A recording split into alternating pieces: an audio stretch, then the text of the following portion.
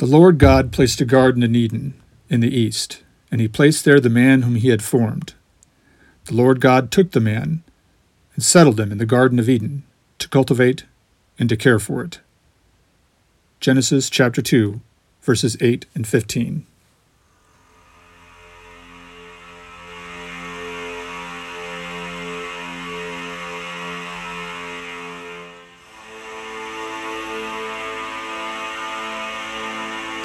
There were many varieties of archaic humans living on the earth over the past million years.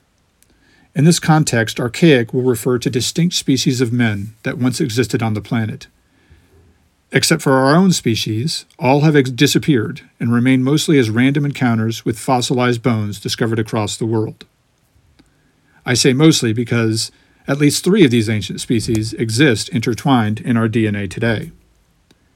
For the purposes of this episode, I will only refer to those 3 archaic human species, the Cro-Magnon, the Neanderthal, and the Denisovan.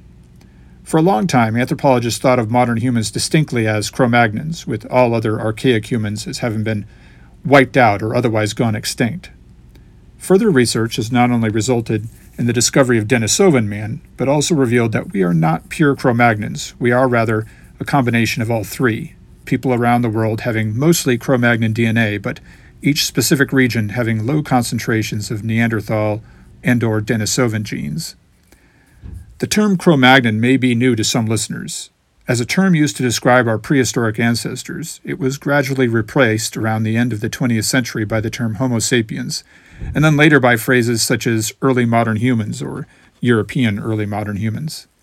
Cro-Magnon was originally used to describe such archaic people due to the location of the discovery of their remains in a place by the same name in France in 1868. Of course, prehistoric remains had been discovered before that time, but they had always been interpreted strictly in terms of biblical creation, as the theory of evolution had not been completely developed by then.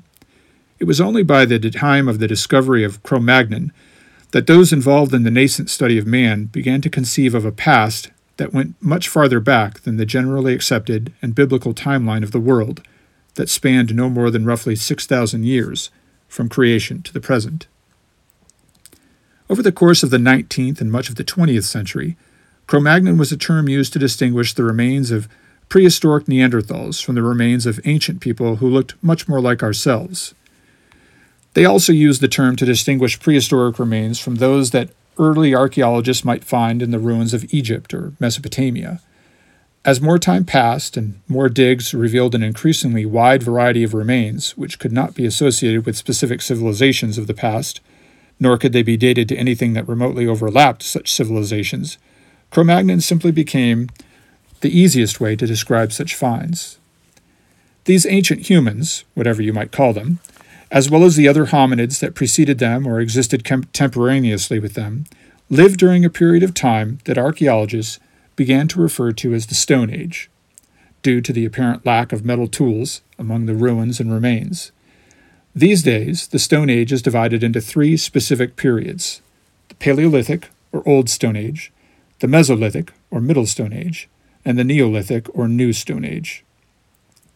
This episode will focus on the developments of the Paleolithic, specifically with regard to the 3 aforementioned species of archaic humans. The Paleolithic began over 3 million years ago, when anthropologists first find evidence of stone tool use by hominids. It should be noted that other hominids, not as closely related as Neanderthals, also used stone tools during their existence on the earth.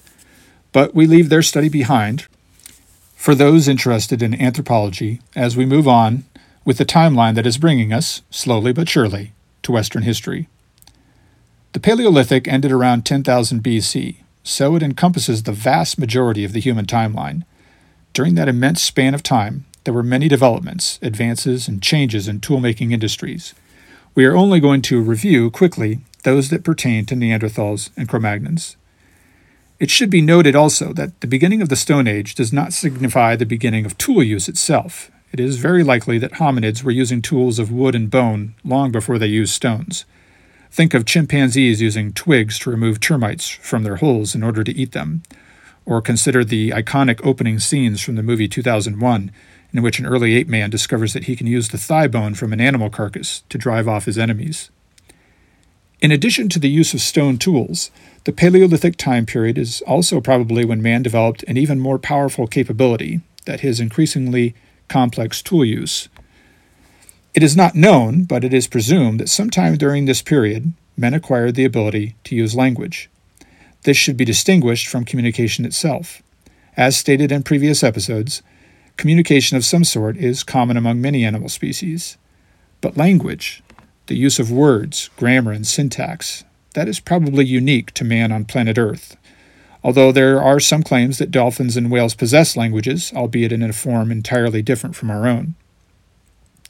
The impact and significance of this development cannot be overstated. Without language, humans never learned to write, or for that matter, have any need to.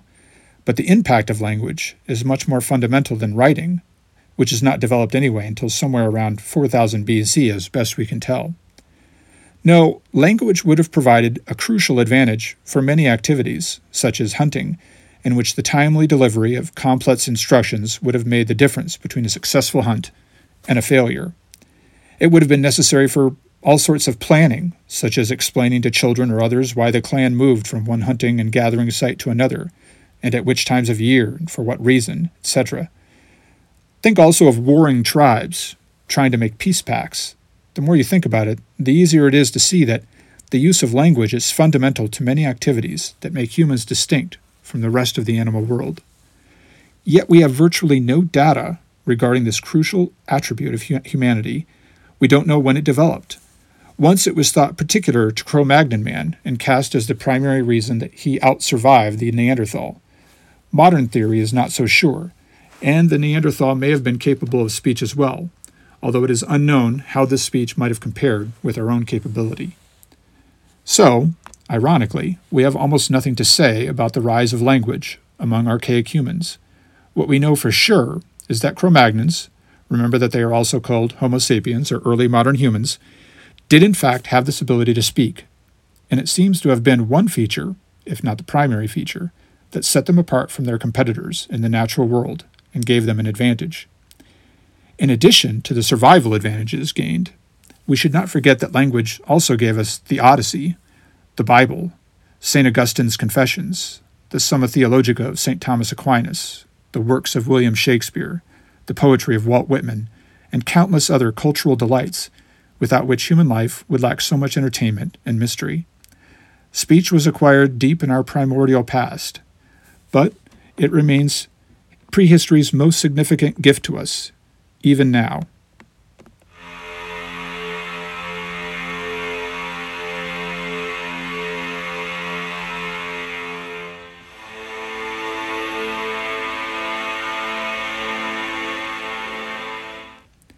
It is time to introduce the small cast of characters that come onto the stage of the human drama at this point, several 100,000 years ago.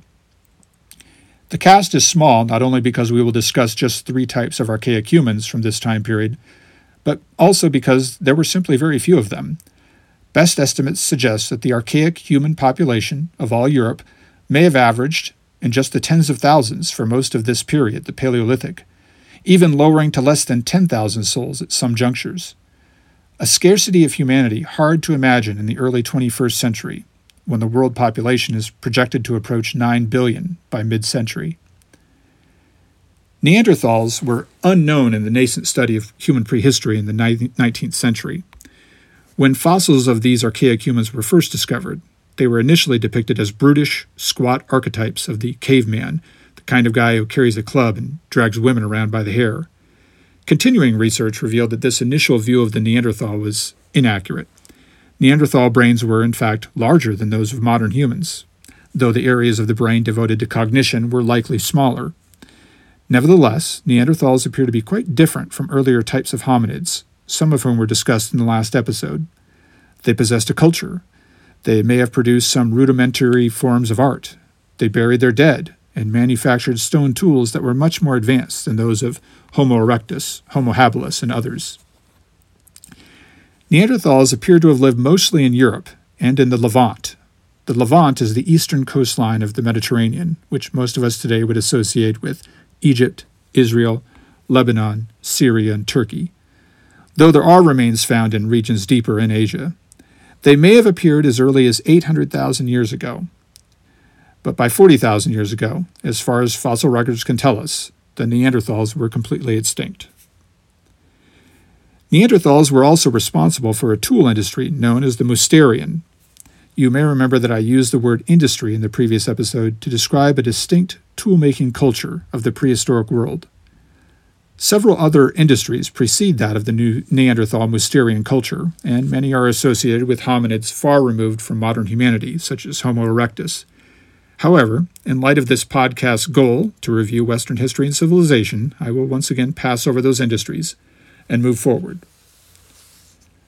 The tools of Neanderthals evolved over time, but they are most closely associated with the Mousterian industry. You might think that there is little that can be said about Stone Age technology. However, there is a great deal of difference and improvement found in each succeeding industry of hominids. The first stone tools of millions of years ago were little more than rocks split so that they produced fine edges for scraping and cutting. Over time, our hominid ancestors developed techniques to create superior blades and other tools out of stone, such as knives and projectile blades, and tools used to drill, to manufacture clothing, even to make art. The Neanderthal Mousterian industry is distinguished from prior industries in several ways. Among them are the particular ways in which the blades are flaked away from a stone core. Also, Mousterian tools are or can be hafted. That is, they are manufactured so that they are able to be attached to a haft or a handle, this handle presumably being made of wood. An easy item from this period to imagine would be the hand axe, although many other tools and weapons might be hafted as well. It is important to note that this industry, while associated strongly with Neanderthals, was not unique to them. Such tools are also found at the sites of other archaic humans. Except for the fact that those of us who have European blood in our veins carry some Neanderthal DNA in our chromosomes, the Neanderthal is a dead end for the purposes of this podcast. So, we will leave them behind, along with another archaic ancestor of ours, Denisovan man. This race of men, the Denisovan, was not even discovered until 2010, when some of their remains were dug up in Siberia. The little that is known about them is that they were a species of the Homo genus, along with Homo sapiens and Homo neanderthalensis, that lived mostly in Asia. Humans from Asia today have the same relationship to them that Europeans have to Neanderthals, carrying a small percentage of Denisovan DNA in their blood.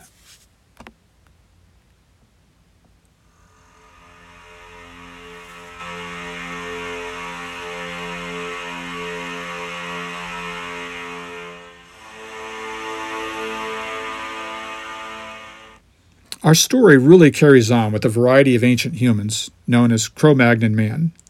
Anthropologists eventually began to call them Homo sapiens. Homo is a Latin term referring to the genus of man, but obviously includes both males and females of the genus.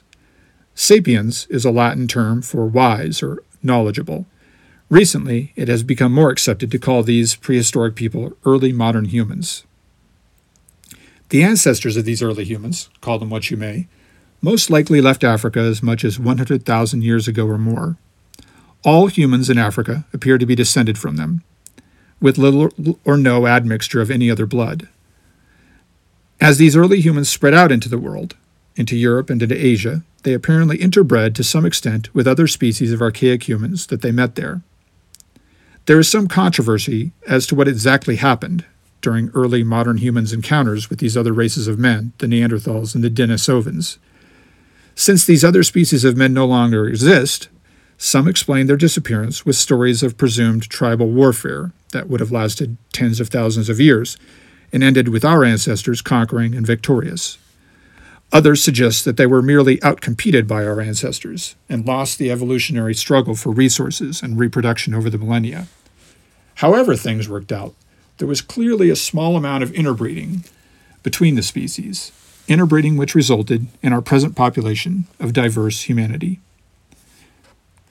Early modern humans are uniquely responsible for the industry that immediately followed and replaced the Mousterian industry, the Aurignacian tool industry. This industry, unlike the Mousterian, is unique to just one kind of archaic human, the Cro-Magnon. These tools appear in the Levant and then Europe, starting over 40,000 years ago. This suggests a migration of early modern humans out of Africa and the Middle East into Europe starting at this time. Their tools and their skeletons, virtually all that remains of their culture, replace all others at this time. No more is found of Neanderthals' physical remains, cultural or industry after about 40,000 BC. They were completely replaced by our ancestors and pass out of this story forever. It is not yet known when Denisovan man became extinct. Aurignation tools are distinguished from the Mousterian by the fineness of their blades, by the sudden appearance of jewelry among their remains, such as bracelets, and the art that they left behind in the form of small sculptures, such as the Venus of Whole Fels. This figurine, found at an archaeological dig in Germany, was made out of mammoth ivory. It is less than 3 inches in height and was probably worn as an amulet. Given the exceptionally well-endowed proportions of the woman it depicts, it is likely associated with fertility. Their aurignations also made cave paintings, a tradition that would continue for tens of thousands of years among the successor industries and cultures which would follow. That is right, there were many more industries after the aurignation. The Gravettian and the Solutrean are just two that come to mind. But again, we will leave these industries and their specific study behind so that we can continue with our timeline. Now, the aurignations had more complex approaches to burial as well, as did all the cultures that followed.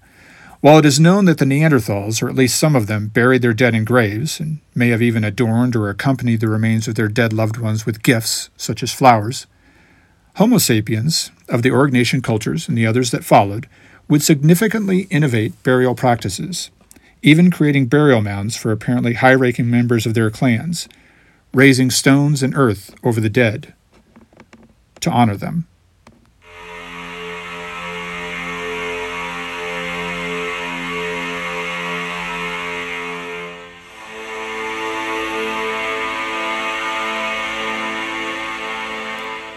In studying history, we put a great deal of significance into the transition from hunting and gathering to agriculture.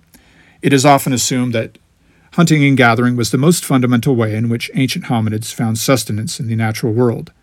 However, there is an important distinction to make regarding how Paleolithic and later humans hunted. While evidence shows that Paleolithic hunters hunted a wide variety of animals, they are the only hunters in our past who hunted truly big game, such as mastodons and woolly mammoths. In fact, the disappearance of these big game animals and others seems to coincide with the transition out of the Paleolithic and into the next era, the Mesolithic, when tools and other aspects of human culture also seem to change. Related to the change in human hunting patterns is another event which must have taken place during the Paleolithic, though no one can be sure of just when. Tens of thousands of years ago, humans first domesticated the dog. How they did so is a mystery. Some presume that baby wolves were found or captured and then raised among humans in their clans. Others imagine wolves skulking near human big game kills and slowly and mutually gaining trust with the humans. There will be an episode in the near future about animal domestication, but the domestication of the dog is really a thing all its own. When you discuss other technological and such developments, you often see an increasing cascade of related developments that follow. For instance, when the history of agriculture is studied, you see an increasing variety of crops being grown in various areas shortly after the first wheat or barley or corn or rice is grown. That is not the case with dog domestication, and that's why I make a special point of it. The next animal would not be domesticated for tens of thousands of years, long after the end of the Paleolithic, and only then do you see that expected cascade of variety as pigs and sheep and cows and eventually horses are added to the menagerie of Stone Age man. The so-called domestication of the dog does not fit into the pattern established by other developments in human history. It does not appear as intentional. Nevertheless, it happened. When man emerges from the Paleolithic, with larger roaming populations, with new tools and weapons, with jewelry, with the capability for advanced language, with the mastery of fire, they also appear with the dog at their side. An image that dog lovers might find comforting as they contemplate the long friendship of man and canine.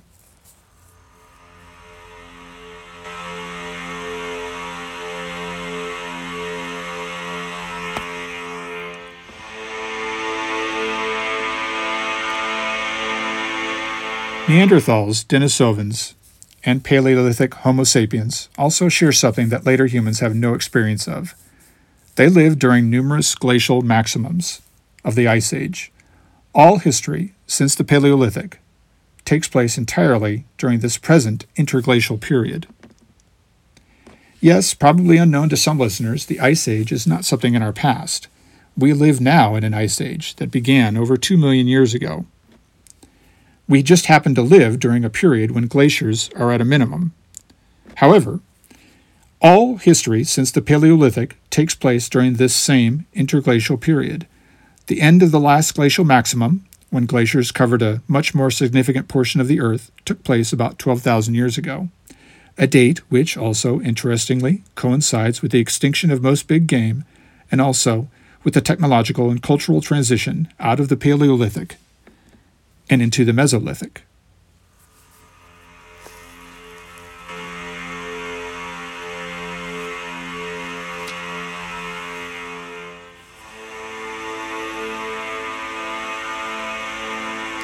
Some final thoughts. This episode begins with a reading of a passage from the book of Genesis. In that passage, man is placed in the Garden of Eden and told to cultivate and care for it. Anthropology tells us that man was indeed in a garden, but cultivation of it did not seem to occur to him until it was too late for many animal species that are now extinct. Suddenly lacking the big game to which he was accustomed to hunt, man was forced to begin carefully shepherding the resources that remained, while seeking out other forms of sustenance. His failure to care for the garden, then, forced him to develop new techniques for survival, to re-engineer his tools, and to seek new resources. Just when humans might have despaired at the loss of their customary way of living, chasing down big game and living off their kills for days and weeks at a time, they adapted to their new environment, one which they themselves had caused. They innovated such that their new way of life allowed them to grow their populations and achieve greater feats than they might have ever imagined. As the Paleolithic closes, Homo sapiens, Cro-Magnons, early modern humans, whatever you want to call them, are the lone survivors in the landscape of archaic humans. They have their dogs at their sides. The big game is becoming scarce, but the glaciers are melting, receding to the north or into the high mountaintops, revealing new lands.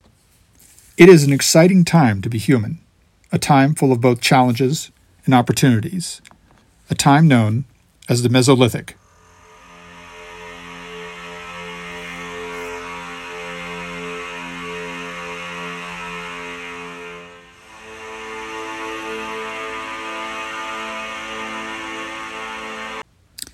In the next episode, we will look at this Mesolithic age, the comparatively much briefer portion of the Stone Age that followed the Paleolithic. Until then, thank you for listening to the Western Traditions Podcast.